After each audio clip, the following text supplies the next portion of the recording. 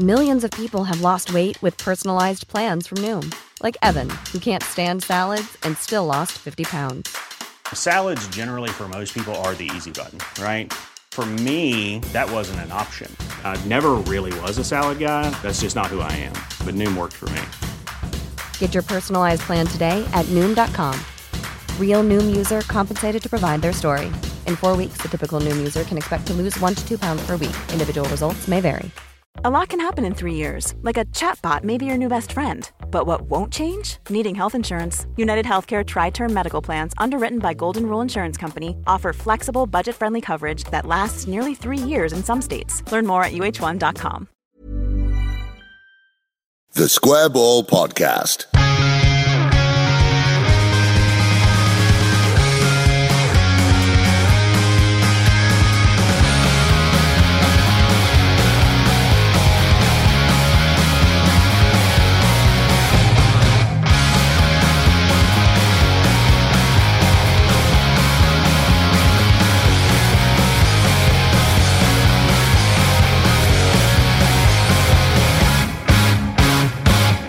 We are back once again with the Renegade Master, D4 Damager, power to the people. I'm Dan, and with me, with the ill behaviour, we have Michael. Oh, I wasn't expecting this. Hello. Moscow White. I'm not ill-behaved, I'm just... And Doddy. Hello. It's the 70th edition of the Square Ball Podcast. Welcome along. We've got a fanzine out. Issue 4 was out against Middlesbrough. You can still buy that at Ellen Road against Wigan and Watford. We will give you a brief rundown of what's inside that marvellous publication towards the back end of the podcast. But if you'd like to buy it, don't forget you can grab it online at thesquareball.net, where you can also purchase subscriptions. White watching. Just a solitary game then in this fortnight. The home victory against Middlesbrough, making it 3 on the bounce, and a man in form in the form of Ross McCormack. Just a one-man team. Two-man team. Pearce scored as well. We've unleashed his attacking potential the last few games. I know someone on Twitter did mention that we described him as the worst attacking header of the ball ever. But he's learnt from it. He's listened to the podcast. And He was putting out for a corner, though. He was, yeah. He probably was. Bombing in from the wing. That's the position he's best in, attacking from the left. It wasn't just that the goal was scored by Pearce, we got to look at the assists as well. Lees, great header back across for McCormack. Peltier, a couple of Cruyff turns and a cross. It's all good. The defenders have come with this 3-5-2 has opened everybody up. They're all at it. Paul Green's Cruyff turn against Derby was just the precursor to everybody shaking the skills out. Paul Green's been out Cruyff turned by the Southampton keeper, though, hasn't he now? True. After Boric's... Well, he tried doing 3 and none of them really worked and then fell over. So Paul Green probably watched that and felt a little bit better about himself on Saturday evening. He certainly didn't have any football to reflect on. Now, the reserves are always in with a chance. Danny Pugh is still in the team. Is he keeping anybody out? I suppose Byram came on as sub for him, so you could say he's playing left-back instead of Byram. We need to congratulate Danny Pugh, actually, on his 100th glittering appearance, a centurion. Warriors. Taking him a decade to hit 100 games. It is weird. I reminded myself recently of the circumstances in which Danny Pugh first arrived at Leeds United. Remember how he came? Alan Smith, wasn't he? A make-weight in the Alan Smith deal. So anytime you look at how old and grizzled and possibly moving to the MLS Alan Smith looks, just remind yourself that the fresh-faced youngster who came the other way is our current left-back. And has been for 100 years. I've got to say to Danny Pugh, I admire his optimism. In the post-match, he was asked about his future because his contract's up in the summer. Who knows what will happen? He said.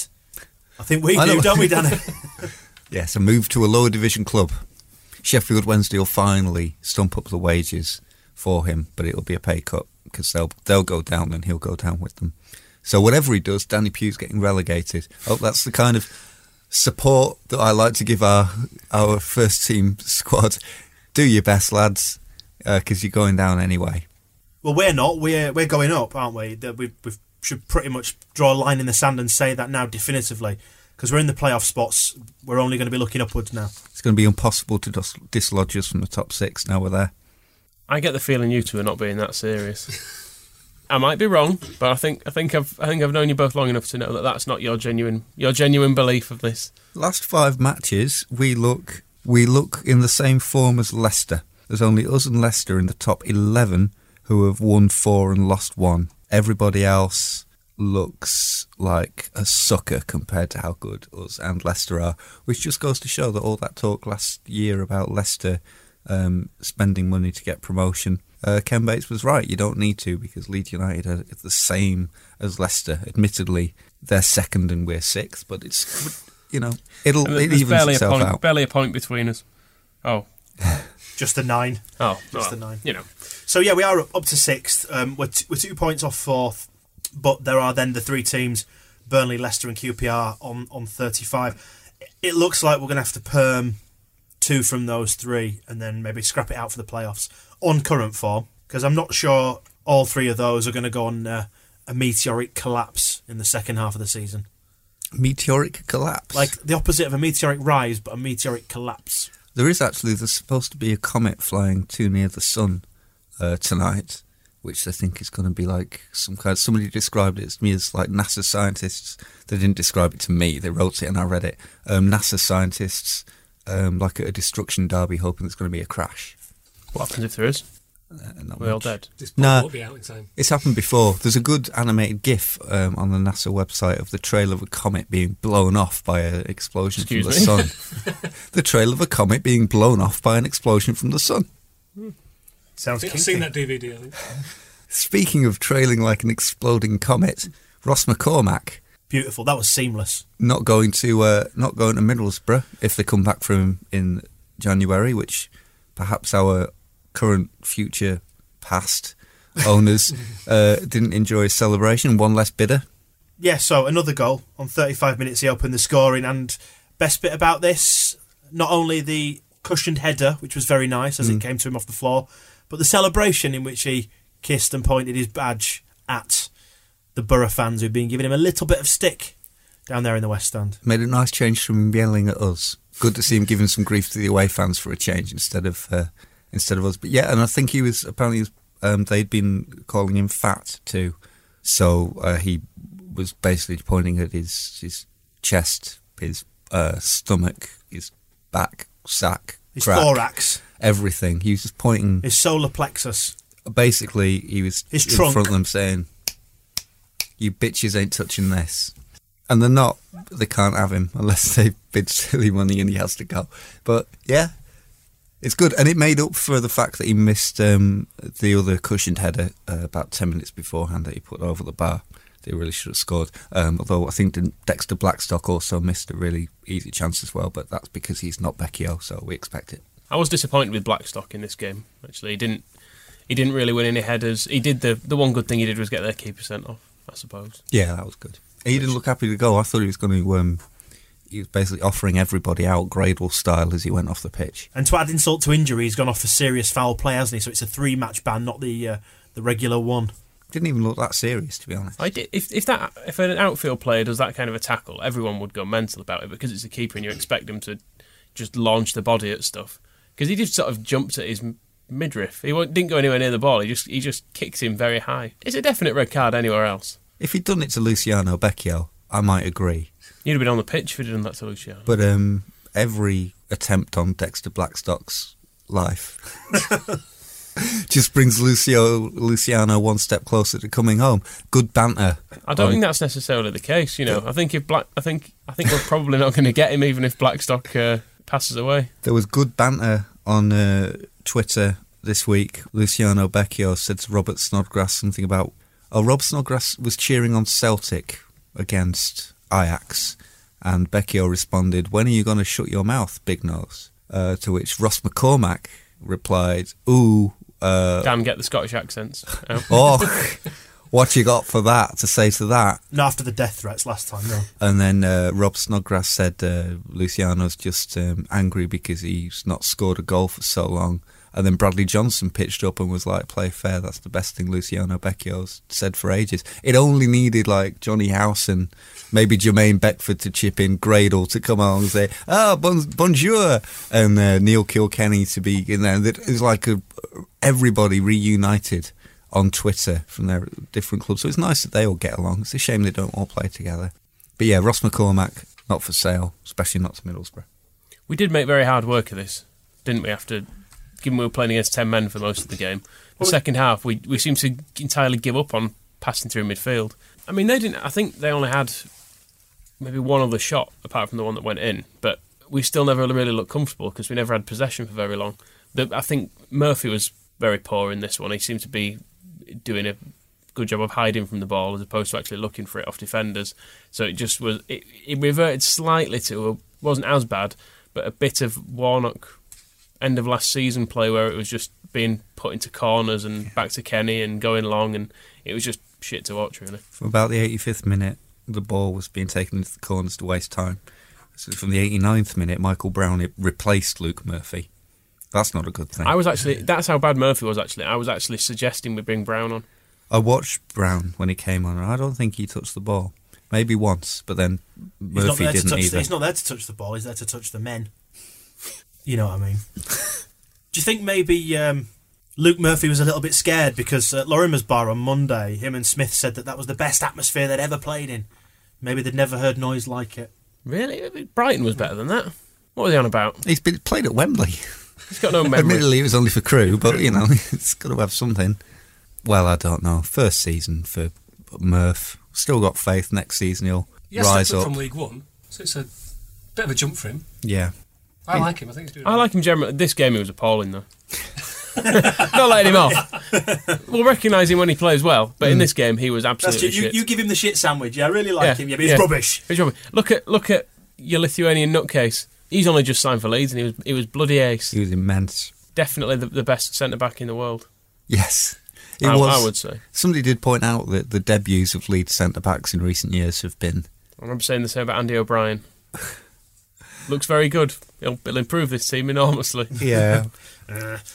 But hopefully, Marius Zaliukas. Bing. I am scared of saying it.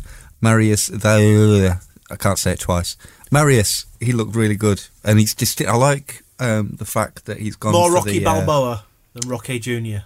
Very good. I like the fact that he's gone for the long sleeve vest underneath the short sleeve shirt because you always know it's him.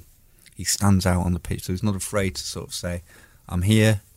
I'm dressed oddly."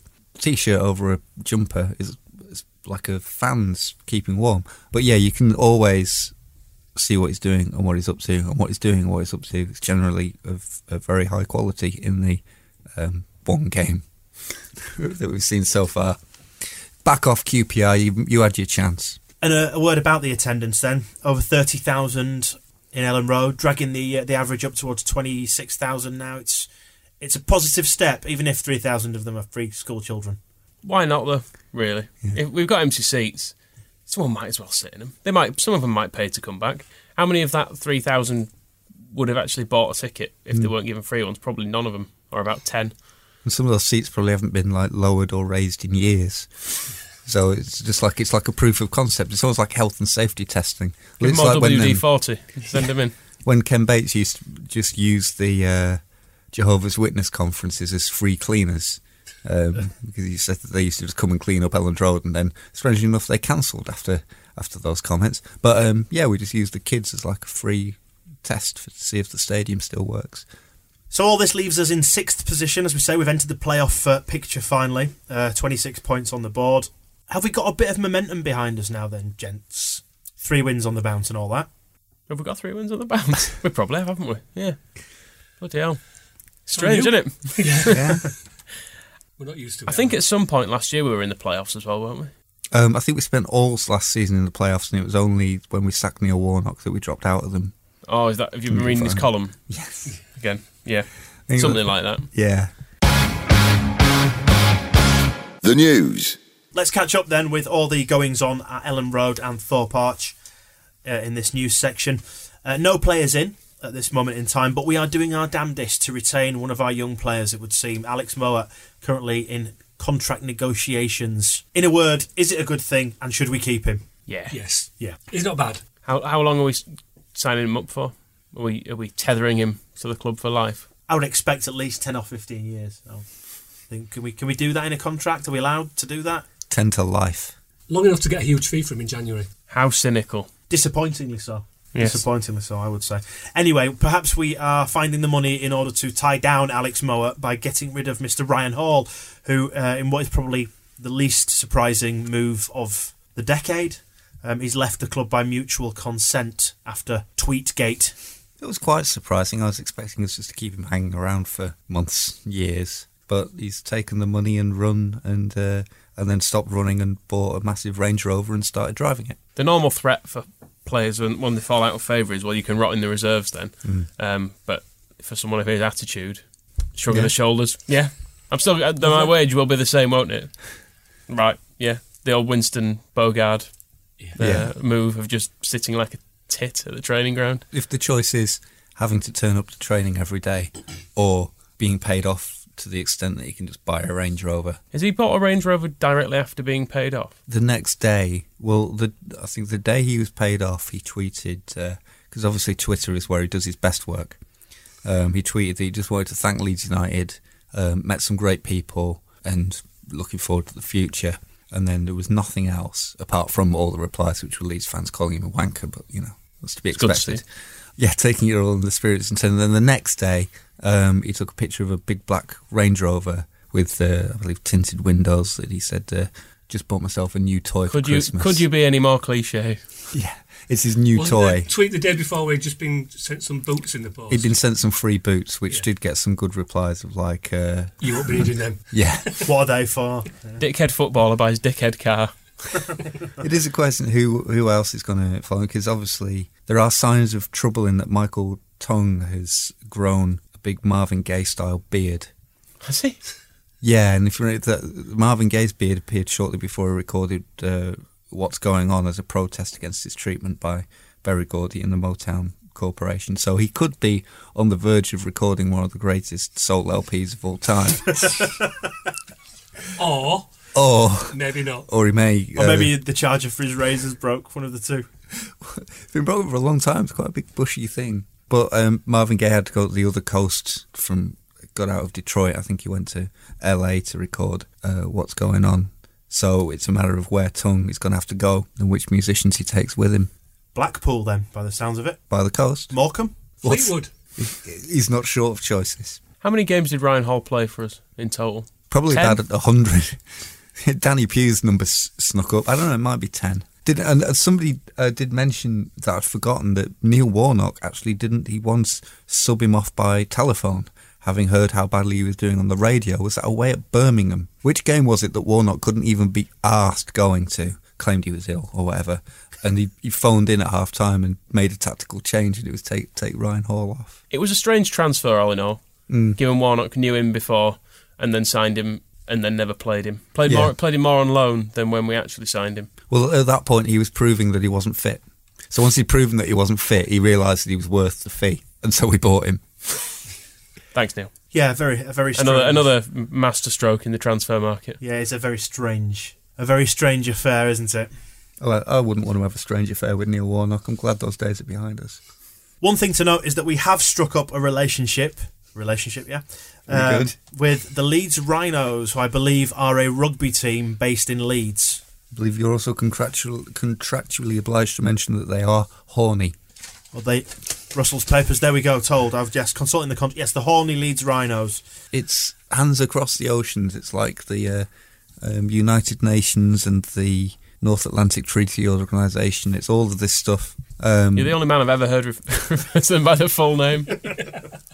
And it means Ronnie the Rhino and Lucas the Copcat seem to be... There's a concentration on the charitable wings. Well, neither Ronnie or Lucas have wings. Claws. The charitable claws. Did rhinos have claws? I think they may have hooves, I don't know. Right.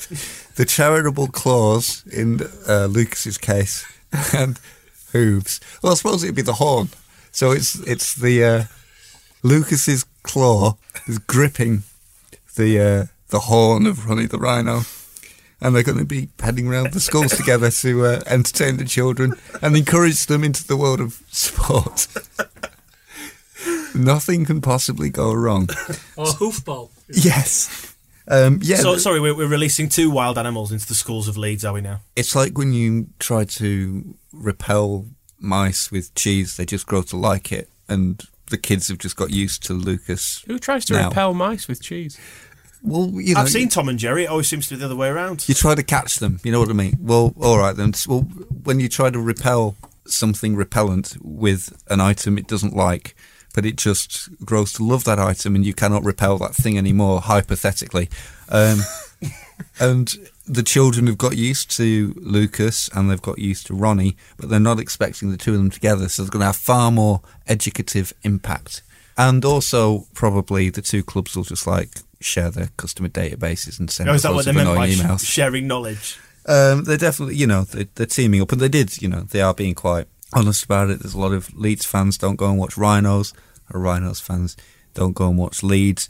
They may not be aware of each other, appears to be the argument, that a lot of Leeds United fans don't know we have a rugby league team in the city. Well, quite seriously, though, it's a good step and one that is to be applauded. Just building more links within the community and the city itself. And in terms of sharing knowledge, Leeds Rhinos are quite good. I'm not a rugby fan, but I understand that much. We could take Ryan Hall. I believe he's the world's best at what he does. Top try scorer at the Rugby League World Cup. Yeah. They have a Ryan Hall and they have a Brian McDermott. We'll keep our Brian McDermott. We'll take their Ryan Hall. They can have our Ryan Hall and use him for The tackle bag. Yes. Get him out of the Range Rover first, and then use him as a tackle bag. But yeah, I don't know what a Rhinos gold and or silver membership costs. But if you got one of them, you can get a ticket for Wigan for £10. That's for the East Stand Upper, we should add, up in the clouds. One of the I was given I think we're trying to fool them because we're playing Wigan, and they think, oh, Wigan, they're a good side. I was given a free ticket for the East Stand Upper for the match against Leicester. I took out a subscription to Leeds magazine, free match ticket, and I had This isn't a recent thing, no? Oh no, I had a whole block of seats to myself in the East Stand Upper to enjoy David O'Leary's first match as caretaker manager. We lost 2-0, I think. Or at least it was at least 1-0 because Tony Cottee scored 1. I think he scored 2 in the end. It was a lonely, desperate, some might say, reasonably miserable experience. But here I am, more than 10 years later, still having lonely, desperate experiences. And in the comfort of your own home, and sometimes going to watch the football, etc. Maybe they'll play each other. Maybe they like to do these deals. They arrange friendlies: Leeds Rhinos versus Leeds United. Michael Brown would love this idea. Michael Brown would get taken apart. We would love this idea. Some of these rugby league players are actually legitimately quite strong.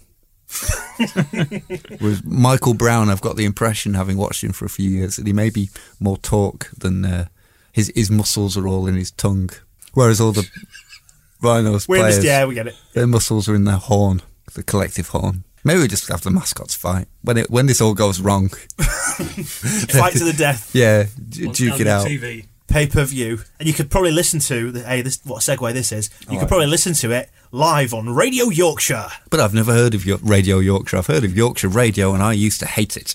Well, this appears to be the latest incarnation of Ken Bates' media wet dreams. I mean, he's back on the scene. He's loitering above a sandwich shop, like a sex machine. Loitering above a sandwich shop on Ellen Road. Cheekily. We're all the best media empires. Where all the best sex machines live. And he's told Richard Sutcliffe at the Yorkshire Post that he's not back getting involved in any of the discussions for taking over the club. Instead, he is setting up a media empire, the sort of thing I dare say that Rupert Murdoch, who is of a similar age to Mr. Bates, must be quaking in his boots. If he's back and he wants no involvement in Leeds United, why doesn't he take his office and fuck off somewhere else? It's not like it's handy for the airport. We believe he's crouched like a spider above a plug in an office above Subway on Elland Road with a view of Billy's Bar, which he's been haunting on Sunday lunches. But anyway, he's creating Radio Yorkshire, isn't he? He said that, It's about time somebody did. Yeah, Yorkshire Radio's gone, but you can look forward to Radio Yorkshire coming on the scene. And it appears that radioyorkshire.co.uk and .com have both been snapped up towards this end. All those company names have been snapped up as well, Radio Yorkshire and York's Radio. was York's one as Radio well, and YTV was taken up as well, and then suddenly like Plantagenet Media, which is, I don't think, related to the Plantagenet people who were trying to argue that Richard of York should be buried in York rather than Leicester. Pure coincidence. Although, again, Ken from the same era, so maybe. Yes. He's probably got documentary evidence of where Richard, Duke of York, wanted to be buried. So what was it? Can we hear a quote from Ken? Well, which one would you like? Well, obviously we know that he'd tried to buy Yorkshire Radio and the club's official site and LUTV from the club. So let's pick up the story from there. Yeah, he bid them something like 600 grand plus they could keep 5% of future profits. But for some reason, GFH elected just to close the thing. I don't know if what that says about the 5% of future profits that we're going to get. But Ken has said that bid has got so far down the line with the bid before the plug was pulled. The plug that presumably was crouching over like a false widow. Before the plug was pulled later on, we decided to carry on anyway. That's why I'm here in Leeds and nothing else. It is goodbye Yorkshire Radio and hello Radio Yorkshire. Which is pretty much, I mean, it's good. Never let Ken look at why somebody might have pulled the plug on something like a radio station that was losing money hand over fist every year that it operated, but just decided to carry on anyway. Registered the website, fuck it, keep going. I mean, I don't mind him doing this, really, because Yorkshire Radio lost fucking loads of money, and it's not if it's not my money he's losing, effectively, then I'm fine with that. Unless he wins his legal case, in which case it might be. But if you won some money in a legal case, would your first thought be, I'm going to spunk this on a shit radio station? I can lose all this money now. This is why casinos make money. With some terrible reporting. Yes, he is the archetypal casino gambler, isn't he? Doesn't learn from his losses. Which is why, since he lives in the fucking capital of casino culture in the world, in Monte Carlo, why doesn't he just stay there and get on the roulette wheels? Probably barred from everywhere. Do you think there's anywhere in Monaco actually lets Ken Bates in? I know there's that one, somebody... A cafe on the front. Yeah, and wasn't it, somebody said that his whole involvement in Leeds United was so that he could sort of front up to David Coulthard and still be somebody. Because like David Coulthard could just say, well, I was a Formula 1 driver, and Ken Bates could say, well, I'm somebody too. Whereas I run Yorkshire Radio. I mean, radio. I run a radio. Ben Fry. Media Ben empire. Fry.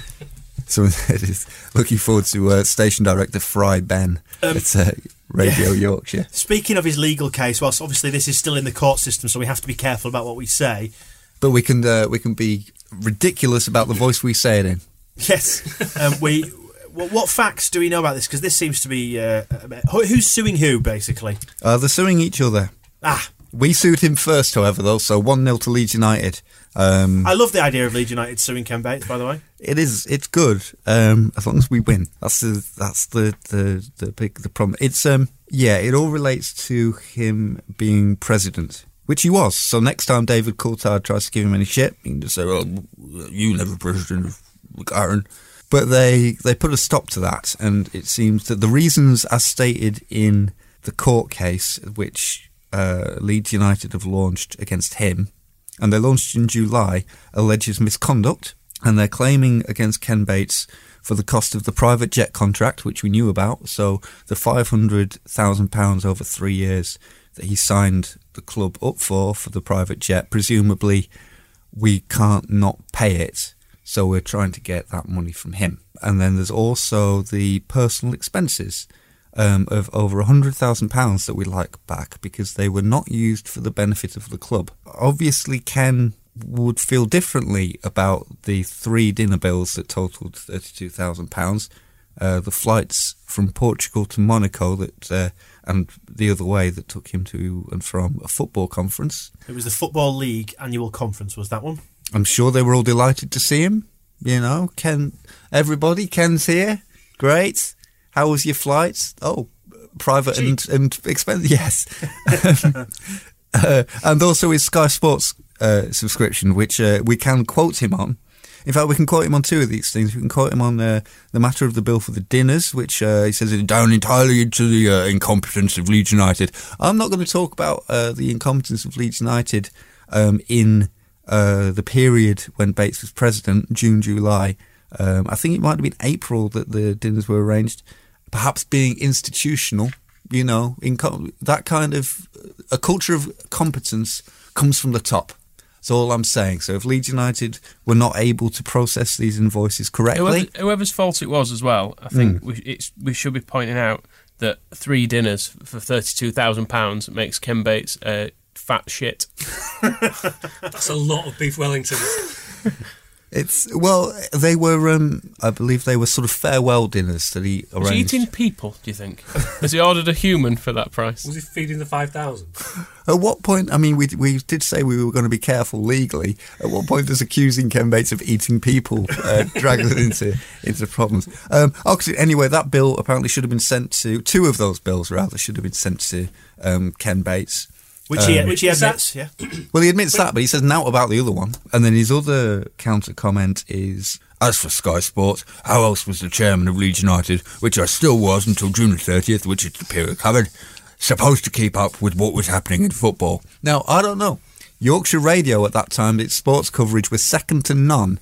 And he could just get that over the internet. And because he owned the damn thing, I presume they wouldn't have charged a subscription fee. So...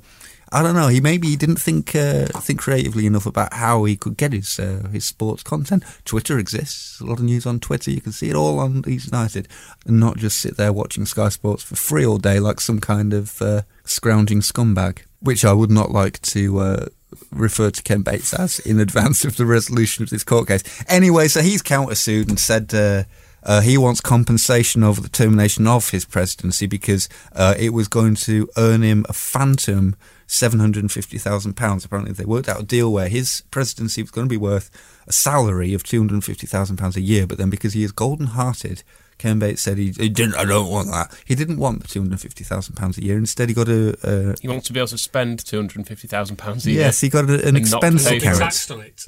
He got an expense account because he may not have spent all of the expense account, and it was less than his wage anyway. I think it was something like £239,000 a year. They said was his limit of spending expenses. So he wasn't going to be paid a penny.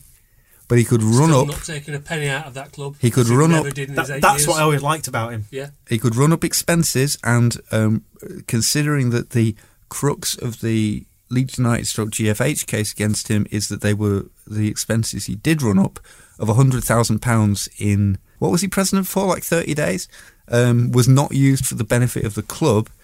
So all the money he would have spent on expenses would have been for the benefit of Leeds United. Sky Sports, private jets, £32,000 for 3 dinners, all for the benefit of Leeds United, and not a penny taken out. But now, since they sacked him, he wants his money.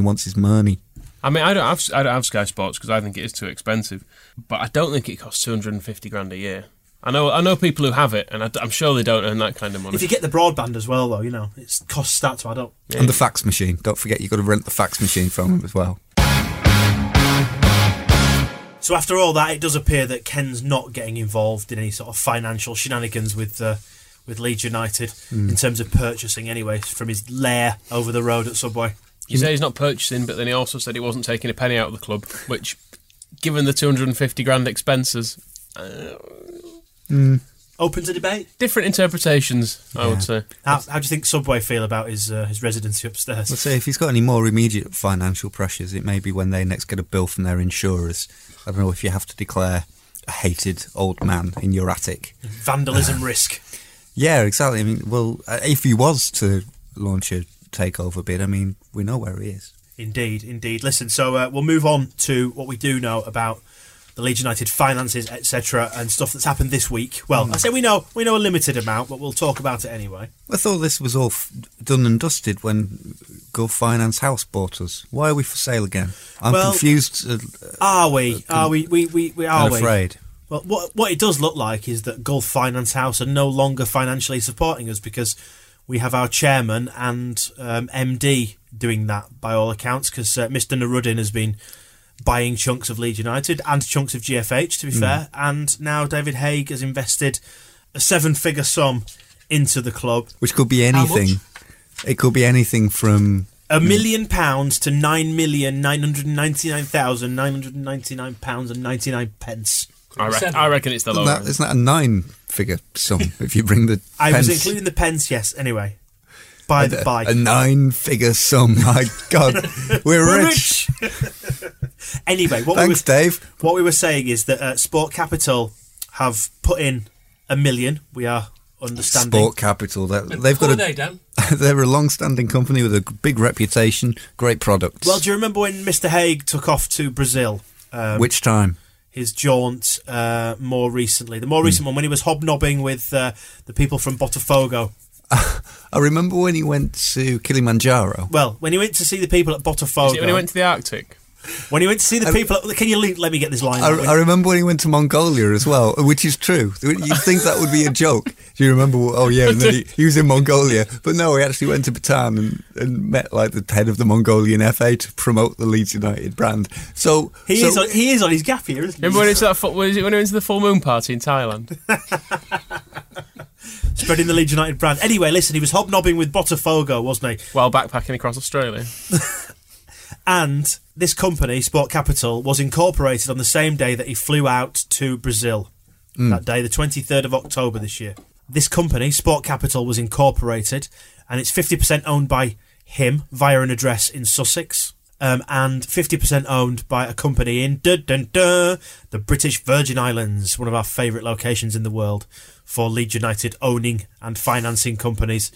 So that's what we know. And he's apparently said that this £1 million is been earmarked for the January transfer window. £1 million minimum. Could be anything. Seven-figure sum. Yeah, $1 million and up. Certainly it's enough not just to finance the January transfer window, but it's also he's installing... Well, no, it said on the website that he had accepted the role of chairman. Hey, I'm Ryan Reynolds. At Mint Mobile, we like to do the opposite of what Big Wireless does. They charge you a lot. We charge you a little. So naturally, when they announced they'd be raising their prices due to inflation, we decided to deflate our prices due to not hating you. That's right. We're cutting the price of Mint Unlimited from $30 a month to just $15 a month. Give it a try at mintmobile.com/switch. $45 up front for 3 months plus taxes and fees. Promo rate for new customers for limited time. Unlimited more than 40 gigabytes per month. Slows full terms at mintmobile.com. Hey there, it's Michelle Norris. I'm host of a podcast called Your Mama's Kitchen. When I travel, I'm usually looking for a way to find a taste of home when I'm not at home. And one of the things I love to do when I am at home is entertain. And Airbnb allows me to do that. When I was in California recently, I rented a house that had a great kitchen. And when we were sitting around the table, we were all thinking, we're in someone else's house. Someone could be in all of our homes as well.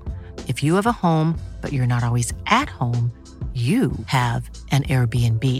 Your home might be worth more than you think. Find out how much at airbnb.com/host.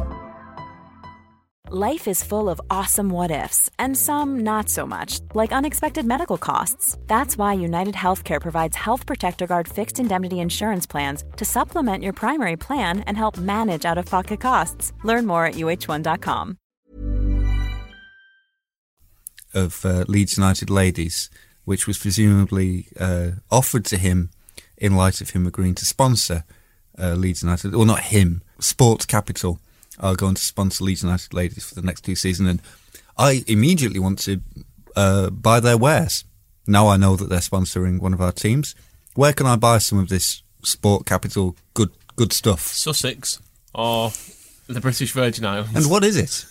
That's the next question. What is it that Sport Capital will do for me? Well, look... And for Leeds United ladies, apart from sponsor them. This is the thing. I mean, facetiousness aside, what do you make of this? Because this is another loan that's come in from a Hague-related company. Now, Berrydale and Brendale, that have also put monies in before, both registered to the same address as GFHC, yeah?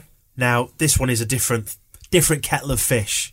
And we're not being financed now by the investment bank. They don't appear to be investing in their investment. It's being done by people who work for them. Their employees. They could have gone rogue. That's one charming scenario, is if David Haig has just thrown his hands up in the air and just gone, you corporate guys in your suits and ties, in your offices, at your desks, you just don't get it no more. I'm going to put in... I'm going to put down my backpack, throw some money in this club. When I was dancing on the beach in Goa, I realised that what I had to do with my fortune that I have suddenly apparently got is invest 7 figures worth of it in Leeds United, because you guys just ain't got the balls. He's realised he has to save Leeds United. Oh, echoes of putting your arm around Susanna, looking her in the eyes. Oh, you sexy man. The thing is, Ken Bates was never rescuing Leeds United from the other owners of Leeds United because he never knew who they were. Whereas David Haigh knows who they are because he works for them and he's saving Leeds United from his mates. What sits a bit uneasy with this, with me, is that we seem to be living sort of hand to mouth, and whilst there is a general positive reaction to the idea, or in certain quarters, that him putting money in via whatever means is a good thing, with the best will in the world, given that we know about the cash flow problems at the club that were highlighted after they took over, that is £1 million enough? Is it enough to move us forward? You know, why do we get loan after loan after loan? Where's the big injection of cash that allows us to move on to the next level? Well, 7 figures out of David Haigh's bank account is quite a big injection of cash for him, because there's never been any evidence that he's really all that rich himself. He's not got a track record of being a multimillionaire. So he's richer than anybody in this room, except perhaps Michael. But he's never been regarded. He's not Donald Trump, is he? Let's put it that way. He ain't a player, but he's got a player's money, and he's putting that player's money into Leeds United. So who is the player? Well, what does the player want for that player's money? Let's look at the bare facts then. Money is evidently, in your opinion, do you think, come through this British Virgin Islands anonymous offshore company? And if so, how easy does that sit with you? I almost yearn for the days when Ken Bates could do that sort of thing and we'd only find out about it once a year.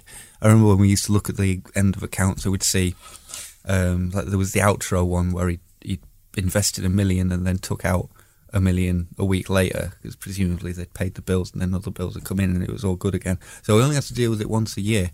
Because of the reporting that GFH have to do to the Bahrain Stock Exchange, we find out about it every time they do it. I'd quite like them to be able to just put a bill in and not bother me, and then all I have to do is go to sleep at night dreaming of Luciano Becchio coming back. Instead, we're back to this whole what is he up to, what's he doing thing, where is he standing for election, why does he have so many different companies, who is providing the money for all those companies, and why is this one half in Sussex, half in the British Virgin Islands? Why is he chairman of Leeds United Larry's? Why is Sport Capital sponsoring a team when they've got no discernible services to offer? You know, it's all very murky. I was almost going to say very Venky's, but I suppose they at least had chicken as a product. I'm finding it murky, and it doesn't sit particularly easy with me, because we are getting back into opaque ownership and management again, and we campaigned against it for long enough. And whilst Bates was guilty of many other crimes outside of that, in our opinion, this has all the same financial framework. Do you know what I mean? Yeah, and it also makes us wonder where the power does lie at the moment. It was pointed out, I think our good friend, the Beaten Generation, totted up who had invested in Leeds United since Gulf Finance House took over and started seeking investment. And so far it's Salah Nuruddin and IIB, which is Salah Nuruddin's old company. Envest, which is Salah Nuruddin and Mrs. Nuruddin. Berrydale, which is David Haigh. Brendale, David Haigh. Sport Capital, David Haigh. Right, I'm noticing a trend now. They all work for basically are part of the same thing. So they've managed to, it's like, we joked about it before about David Haigh turning up and saying, I've secured more investment, and it's just him again. It is. It's like, I'm going to go out and see. It's like when a kid for a business studies project has to get investors, and so they go to the dad, the uncle and the nan saying, can you invest in my lemonade stand? What's confusing for me is that David Haigh has invested in us through one company, and then rather than invest through that same company again, he starts another company. He's already got a way of putting money to Leeds. Why start another company? It makes you wonder. From my point of view, I kind of think, why would you do that? Someone will know, I'm sure. And there's also the matter of the personal gain for whoever it is that owns the other half of this Sport Capital company in the British Virgin Islands. The other thing to highlight about Sport Capital that I've not really seen mentioned much is that somebody is playing silly buggers with the name, because we're owned by Gulf Finance House Capital, whose concentration is on the Gulf, on finance, and on houses capital. And now suddenly David Haig's pitched up with half a new company called Sport Capital, who are immediately, all they do is sponsor a ladies' football team and invest in Leeds United. So they are Sport Capital as opposed to the Gulf Finance House Capital.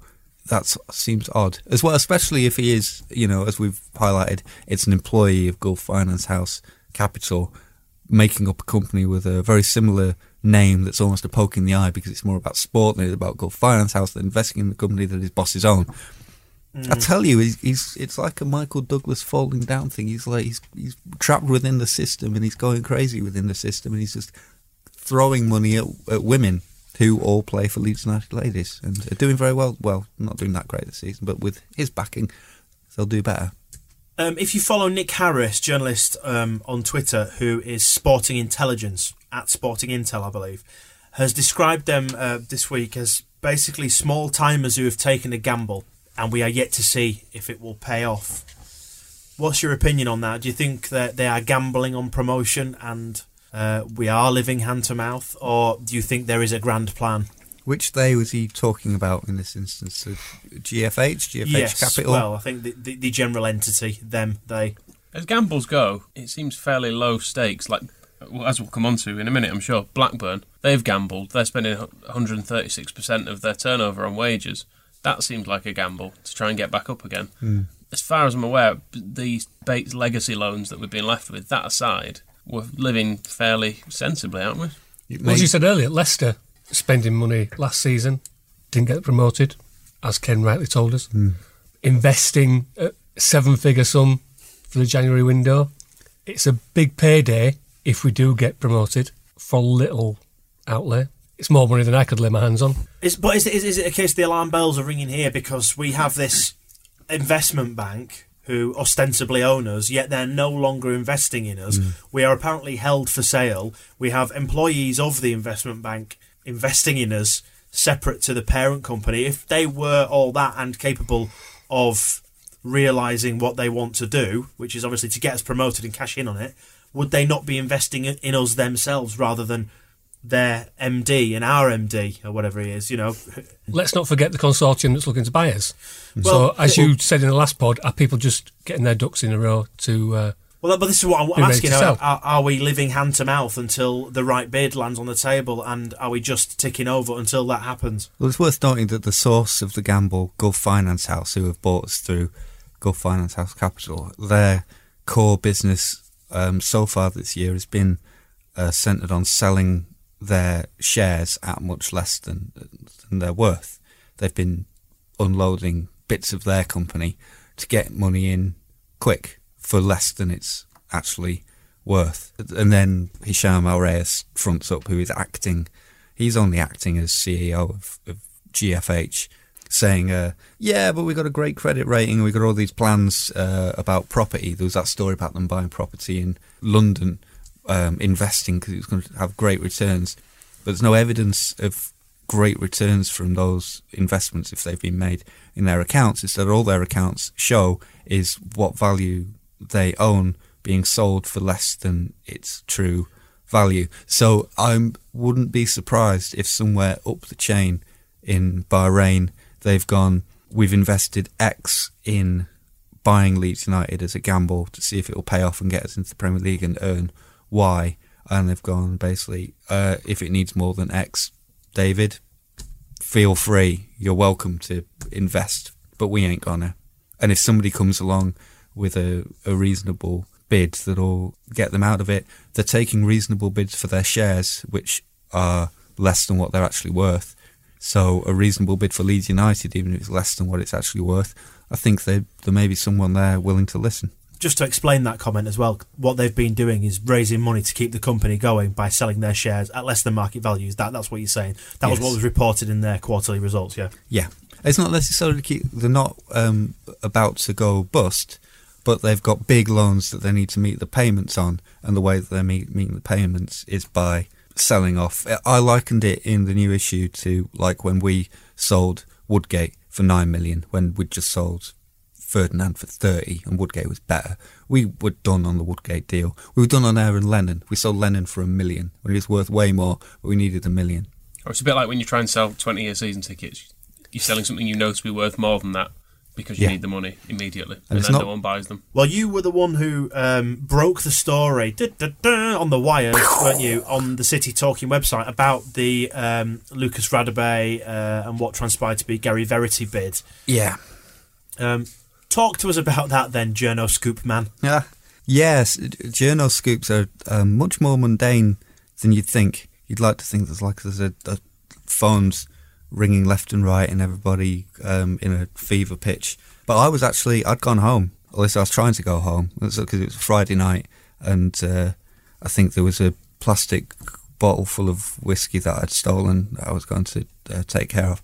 And we'd found out during the day that Lucas Radebe was involved in a bid to buy Leeds United. Obviously, we can't say how we found out or who we found out from, because then people stop telling you things.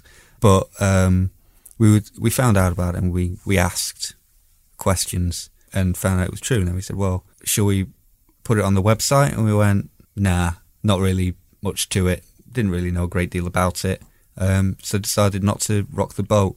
And then, when I was on my way home, I heard we'd sort of been given the green light. We basically said, if you want to mention that Lucas Radebe is part of basically what we put up, Lucas Radebe is part of a consortium that wants to buy Leeds United. They said, if you want to print that, do it. So we thought, why not? Friday night, mayhem on the internet. And then obviously it's quite interesting to watch the various PR companies who represent GFH and David Haig and Leeds United all sort of competing, because it's worth pointing out that Paul Dews, who is the football club's press officer, was enjoying a holiday in Whitby that weekend. But so everybody else kind of leapt into action and started taking care of it, which is why statements on Saturday that said that they were bemused and had no idea where any of this was coming from, bemused by the thought that Lucas Radebe was trying to take over, was involved in a consortium to take over at Leeds, was immediately followed by, because actually we've been talking to Lucas for months, so that was strange. And then they've said that they had received no bids to take over Leeds United from a consortium involving Lucas Radebe, and then it was Adam Pope of the BBC who then said word just reached him of a bid being made by a group involving Lucas Radebe. So the same statement came out again that just said, we have received no serious bids from a consortium with a serious intention of taking over at Leeds United. So it was quite interesting to watch the spread out, and then that consortium now, Gary Verity has been named, who is the chairman of Welcome to Yorkshire. There's Mike Farnan, who was chief executive. No, he was international marketing director at Sunderland. And one of his achievements there was the Invest in Africa shirt sponsorship deal, which turned out to be an oil company. But these things happen. And then there is a guy whose name escapes me, but he works for a marketing company who employ Paddy Crerand's son. And then Lucas Radebe is around and involved. In summary then, would you like to see that happen, knowing as much as we know now, or do we need to see more detail? Where's the money? Where's the money in it? None of those people are rich. 7 million quid they bid, but according who's got to... it? Who's got it? That's the thing. Because Lucas has got a few quid, but not that much. No. Gary Verity, I imagine he's paid a decent salary. But again, look, do you think that a £7 million bid is a truly realistic thing for people who have serious intentions? Wasn't for the whole club, though. And was it actually 7 million? Because there's ways of spinning things, isn't there? Particularly with multiple PR companies, yes. Was it just a 6-figure sum? Coming up. Well, it all starts again on Saturday. 6,800 Leeds fans making the short journey across the Pennines to Blackburn. Their highest crowd this season, 16,600 odd against Middlesbrough. The average, 14,300. Well, we're taking nearly 7. So it should be a bumper crowd for the old bumpkins there. Aren't they charging a fortune? 32 of your English pounds, I think. That's a lot too. No wonder they've given us such a generous allocation. Yeah. It's often said that a lot of Championship clubs will miss us when we're gone, and a lot of Premier League clubs would love to have us for that reason. So enjoy it while it lasts, Blackburn. It won't help you keep Jordan Rhodes. Well, their boss, Gary Bower, says they're treating it as a cup final. Nice to have somebody finally acknowledge what the rest of the world knows to be true. They were champions of England more recently than we were. It's not like... What do you mean, not really? Well, it was all pretend, wasn't it? It's all steel money. You're not going to take that medal off of David Batty. It's a fair point. I always try and count that Blackburn win as a little bit of a lead. Did he get a medal? I didn't think he got one. He didn't play enough games, did he? Yeah, I've seen that raised. I choose to ignore it. As far as I'm concerned, David Batty was ever-present top scorer and lifted the trophy like the fine captain that... was it Blackburn never had. Who was it was Colin Hendry who had the weird sort of face. No, it was his face that was the problem. Yeah. Yes, he did look like a scarecrow. Back to the present day then, they're currently lying 14th. Bit of a mixed bag of results. I mean, they've got some talented players in their squad. They're one. But they're won 5, drawn 5, lost 6. What are we expecting from this game then? Jordan Rhodes hat-trick. It should effectively be a home game for us because away support is a lot louder than home support, and so I would imagine we should win. Well, Blackburn, if it is purely on attendances, they have been leaking fans. I think all the Venky's and Steve Keane stuff and chickens on the pitch and tennis balls being thrown around has kind of worn them all out and nobody can really be bothered anymore. Yeah, as I keep alluding to, they've got Jordan Rhodes is the main threat. It's just a shame we won't be able to play them. Well, I guess we play them. Do we play them twice? We play everyone twice. So, yeah. But are we playing Blackburn twice? Probably, yeah. Okay, so New Year's Day. Not in this is game. it? Okay, so they're going to have Jordan Rhodes for both fixtures because he's got he's scoring far too many goals for a team that lost 30 odd million last season to be able to keep. It's just a shame it's going to be too expensive for us. And what if we go up though? So when we go up? Well, he'll probably have been sold to someone else by then because I don't see him lasting at Blackburn past the start of January. So basically watch him, put Liesenbauer on him, or Marius, or both, leave the rest of them, and pray. Some very interesting facts on our prep sheet here. Things Blackburn are good at, according to WhoScored.com. Now, somebody run me through these amazing and fascinating insights into Blackburn. Have you seen WhoScored.com? I haven't, but I've been told about it by you just now. It's good. It does this thing. It predicts games and says what teams are good at, what they're bad at, and what's likely to happen. So it says things that Blackburn are good at are creating chances through individual skill, and things that Leeds are bad at are defending against skillful players. So what do you think's going to happen? Have I mentioned Jordan Rhodes? But these things are both true of all teams, surely. Defending against skillful players is difficult. Therefore, most teams tend to be bad at it. But if you had Jack Charlton and Norman Hunter combined into one body... There are different levels. Like even Real Madrid's defence is bad against Lionel Messi, for example. It doesn't mean they have a bad defence. They've got terrible defence. They've got Sergio Ramos and Pepe. Wouldn't get in our team. Raul Bravo, is he still there? That's why they win every game 7-6, is because Ronaldo has to score 7 to make up for the goals. Obviously, it's not. I wouldn't put money on anything apart from Jordan Rhodes scoring. But it also says that they take a lot of shots, attack through the middle, control the game in the opposition half, and are aggressive. So those are the key characteristics that Blackburn offer. Well, they're 14th. I mean, these are their strengths. I haven't listed the weaknesses, of which there were many. Defending against skillful players being one of them. And that has described Rudy Austin. Take a lot of shots, attack through the middle, control the game in the opposition half, and are aggressive. It's basically Austin against Blackburn is what we're going to see in this game. And I'm back in Austin. On to Wednesday the 4th of December, then we continue the Lancashire theme as Wigan visit Ellen Road. That's the football team, not the rugby league team, for any Rhinos fans who are listening. A lot of disorientated Rhinos fans buying cheap tickets and turning up to this. It's going to be interesting to watch what happens in the crowd. Where are the cheerleaders? Where is the barbecue? Why aren't I hearing more pop music? All these questions that rugby league fans will ask. Why isn't there some quaint northern banter? Why do I have to sit down? Why can't I drink on the terraces? Why isn't there a terrace? Why don't they pick the ball up and run? Why isn't Ryan Hall any good? He's sold. Too late. That joke would have worked a while ago. Yeah. Anyway, Wigan are good at attacking set pieces, I heard, stealing the ball from opponents and coming back from losing positions. Apparently they attack a lot down the left, and I've heard they attempt a lot of through balls and take a lot of shots. No, it's not that I'm looking for us to be sponsored by WhoScored.com, for example.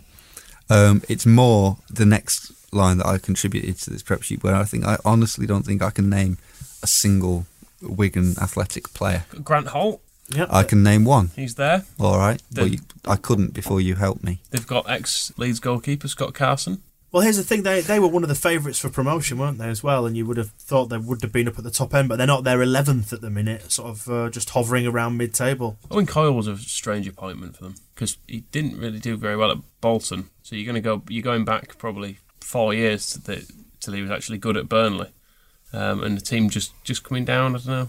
He's just touring Lancashire clubs. He's got Blackpool to go through. I suppose it depends how much respect you have for metropolitan boundaries. Man United and Man City will both at some point. Oldham. If he gets into rugby league, he'll have a field day. Could go the Blackwell route. Go to Bury. Not too far away. Big clubs like Belgium. Hoping to go to Argentina. Him and David Haig should get together, shouldn't they?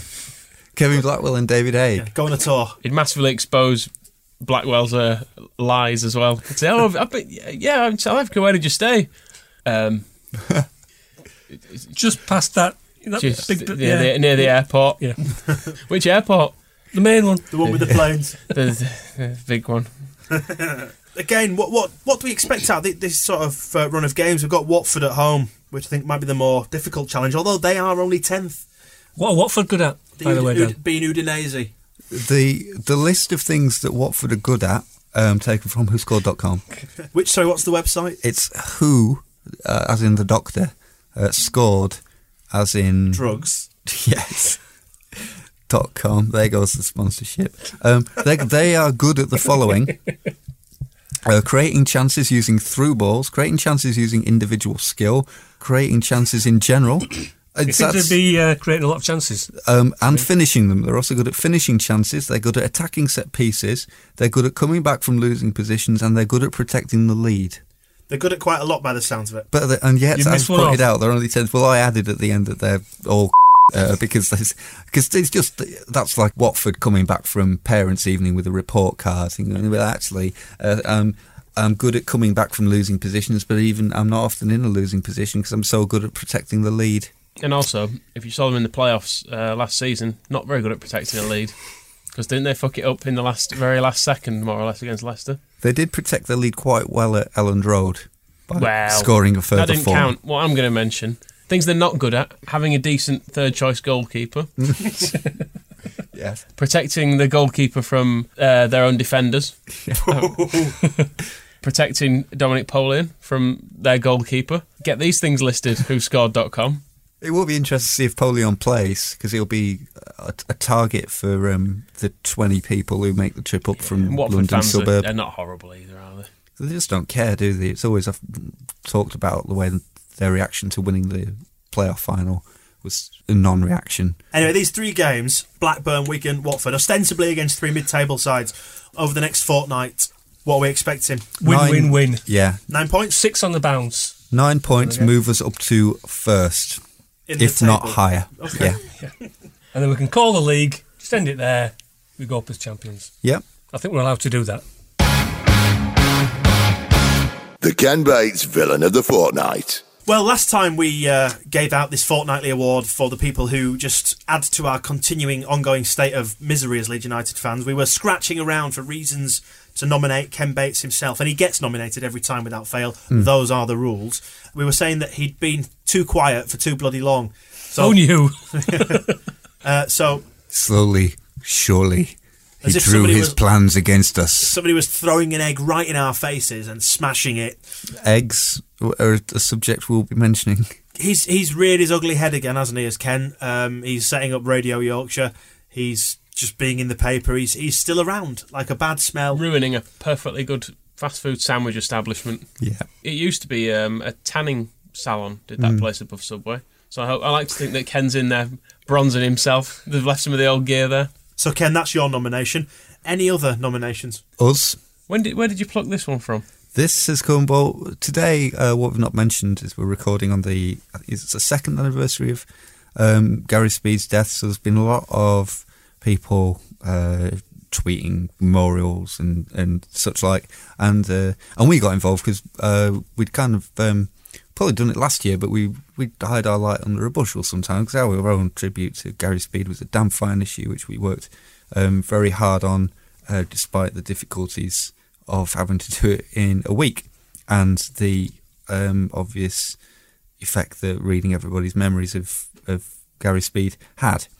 So we made that available to download today. So you just download a copy of the PDF, and rather than concentrate on the fine tributes from supporters that were throughout that issue of the magazine, everybody immediately flicked to the page previewing our match against Reading in a feature called We All Hate Leeds Scum, where we used to rate the hateability factor of our upcoming opponents. And this one ends with Brian McDermott being called a human egg, who was smugly rabbiting on about how many brilliant goalkeepers he has. That was in the wake of when we borrowed Alex McCarthy, and he was like, yeah, we've got loads more, it's fine. Yeah. Michael, would you like to comment on that? Did I write that?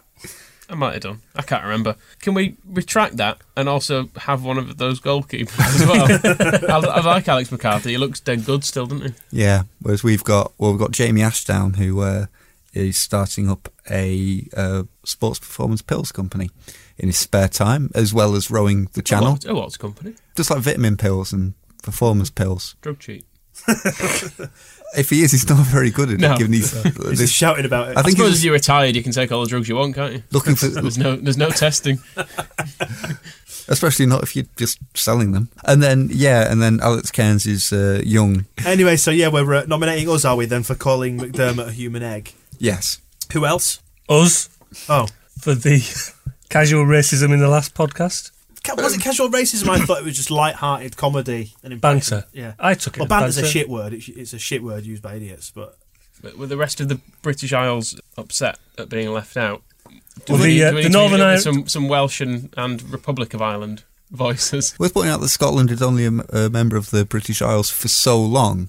If this proposal to be an independent country goes through, then the casual edge to our racism may sharpen yours. I love Scottish people. Yes. Whilst selling the damn fine issue for the Square Ball magazine on Saturday outside the ground, the Northern Irish contingent that came over for the game passed some comments on the Northern Irish accent. That's what I like about you, Oddie, at the coalface. Dealing with this customer relation sort of thing. Not like me, cowardly boy here in the studio. What did they have to say to you? They said, I want you, Elizabeth! What about Bunny dog? What about you, Elizabeth? Oh, it's all gone wrong again. Don't! But then we had some Scottish people who came up. Let's not even do that. So, us for being massive racists in the last pod. I would also like to nominate the referee who sent off Kilkenny last night for getting it wrong. Well, case of mistaken identity. He's given Preston, now managed by Simon Grayson, a massive boost, because he sent off Neil Kilkenny, the player that he should have sent off, who actually had lashed out at somebody, stayed on the pitch, scored 2, Preston won 2-0, and now Preston are appealing against Neil Kilkenny's red card, so he won't serve a suspension, and they can't retrospectively award a suspension to the guy who should have done it. So they've got away with it. Win-win-win. Cheats do prosper. The killer has got away with murder. I would also like to nominate the manager of Billy's Bar for not imposing a ban on Ken Bates when he popped over for lunch the other day with his charming, fragrant wife. It would have been nice for them to rehash the line Sean Harvey used about we are exercising our right to sell Sunday dinners to those we choose to sell Sunday dinners to, or something like that. Yeah. When he banned the Lust board members from buying tickets. You can bar people from your restaurant if you want. So even if they did set it up, don't let him swan in and just eat swan. He lives above a Subway. Why don't you just eat there? Yeah. Stay on that side of the road. I know we mentioned this before, but him pitching up in that office, of all offices, is just rank pettiness. You know, there are plenty of offices available near Yeadon Airport. He does not have to come.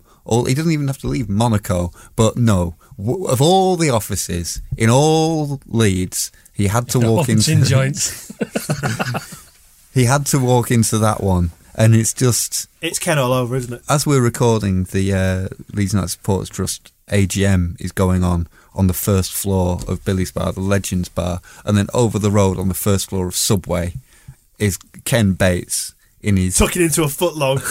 spitting out the window. And you Getting his laser sights out on his gun. Yeah, he'll have a little laser pointer shining it in Gary's eyes, trying to put him off, flicking V's behind him. Right, all those nominations are noted. Any more before we close this off and decide on a winner/loser? I was going to mention Kevin Blackwell, the chapter that's devoted to him in Keith Gillespie's book, which includes them being separated during a fight by none other than Gary Speed. And Kevin Blackwell, apparently Kevin Blackwell used to go on about the time that he fought Stan Ternant and won. And when he threatened... Was it Stan Ternant about 30 years older than Kevin Blackwell? And when Keith Gillespie had been named on the bench and then Blackwell had put on a teenage left back in Gillespie's position. So they were having a massive scrap. And Blackwell basically says something like, you had better stop this misbehaviour, or else you will not like the consequences. To which Keith Gillespie replied, are you going to start going on about your fucking Stan Ternant story again? Are you going to start going on about it? Beat me to it. You beat me to it. I was just going to say. Predictable bastards. I think on that note, we should probably give it to ourselves for the continuing racism. Yeah. Congratulations, us, for being big racists. A lot of people worked very hard on the Irish peace process just for us to come along. I'm sort of half Northern Irish, so I think I'm allowed to do it. Which have you just made that up? No, it's true. Both on my mum's side, both of her parents are from Northern Ireland. Well, my nan is Irish as well. Right, does that mean we should technically dislike each other? We think everyone should get along. Nah, we'll be all right. Everyone should get along. Agreed. Don't be sectarian, kids. It's silly. Any other business?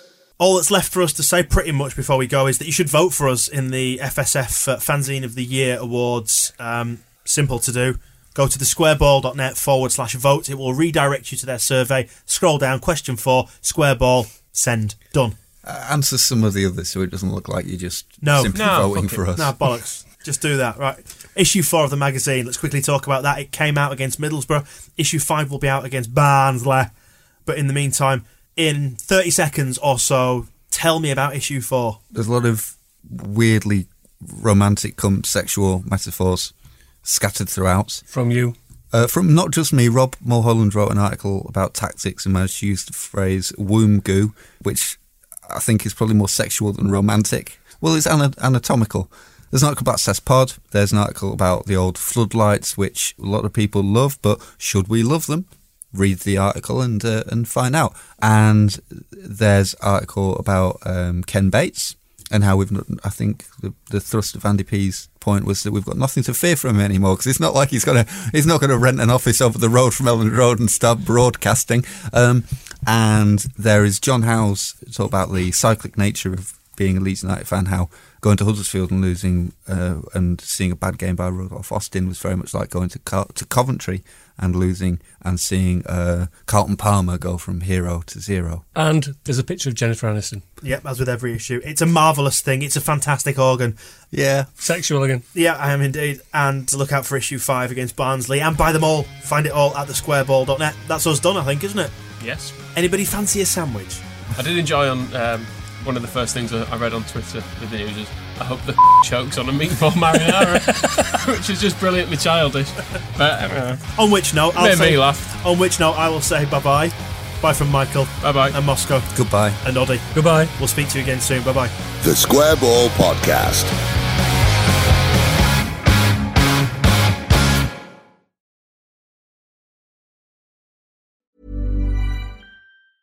Planning for your next trip? Elevate your travel style with Quince. Quince has all the jet-setting essentials you'll want for your next getaway, like European linen, premium luggage options, buttery soft Italian leather bags, and so much more. And is all priced at 50 to 80% less than similar brands. Plus, Quince only works with factories that use safe and ethical manufacturing practices.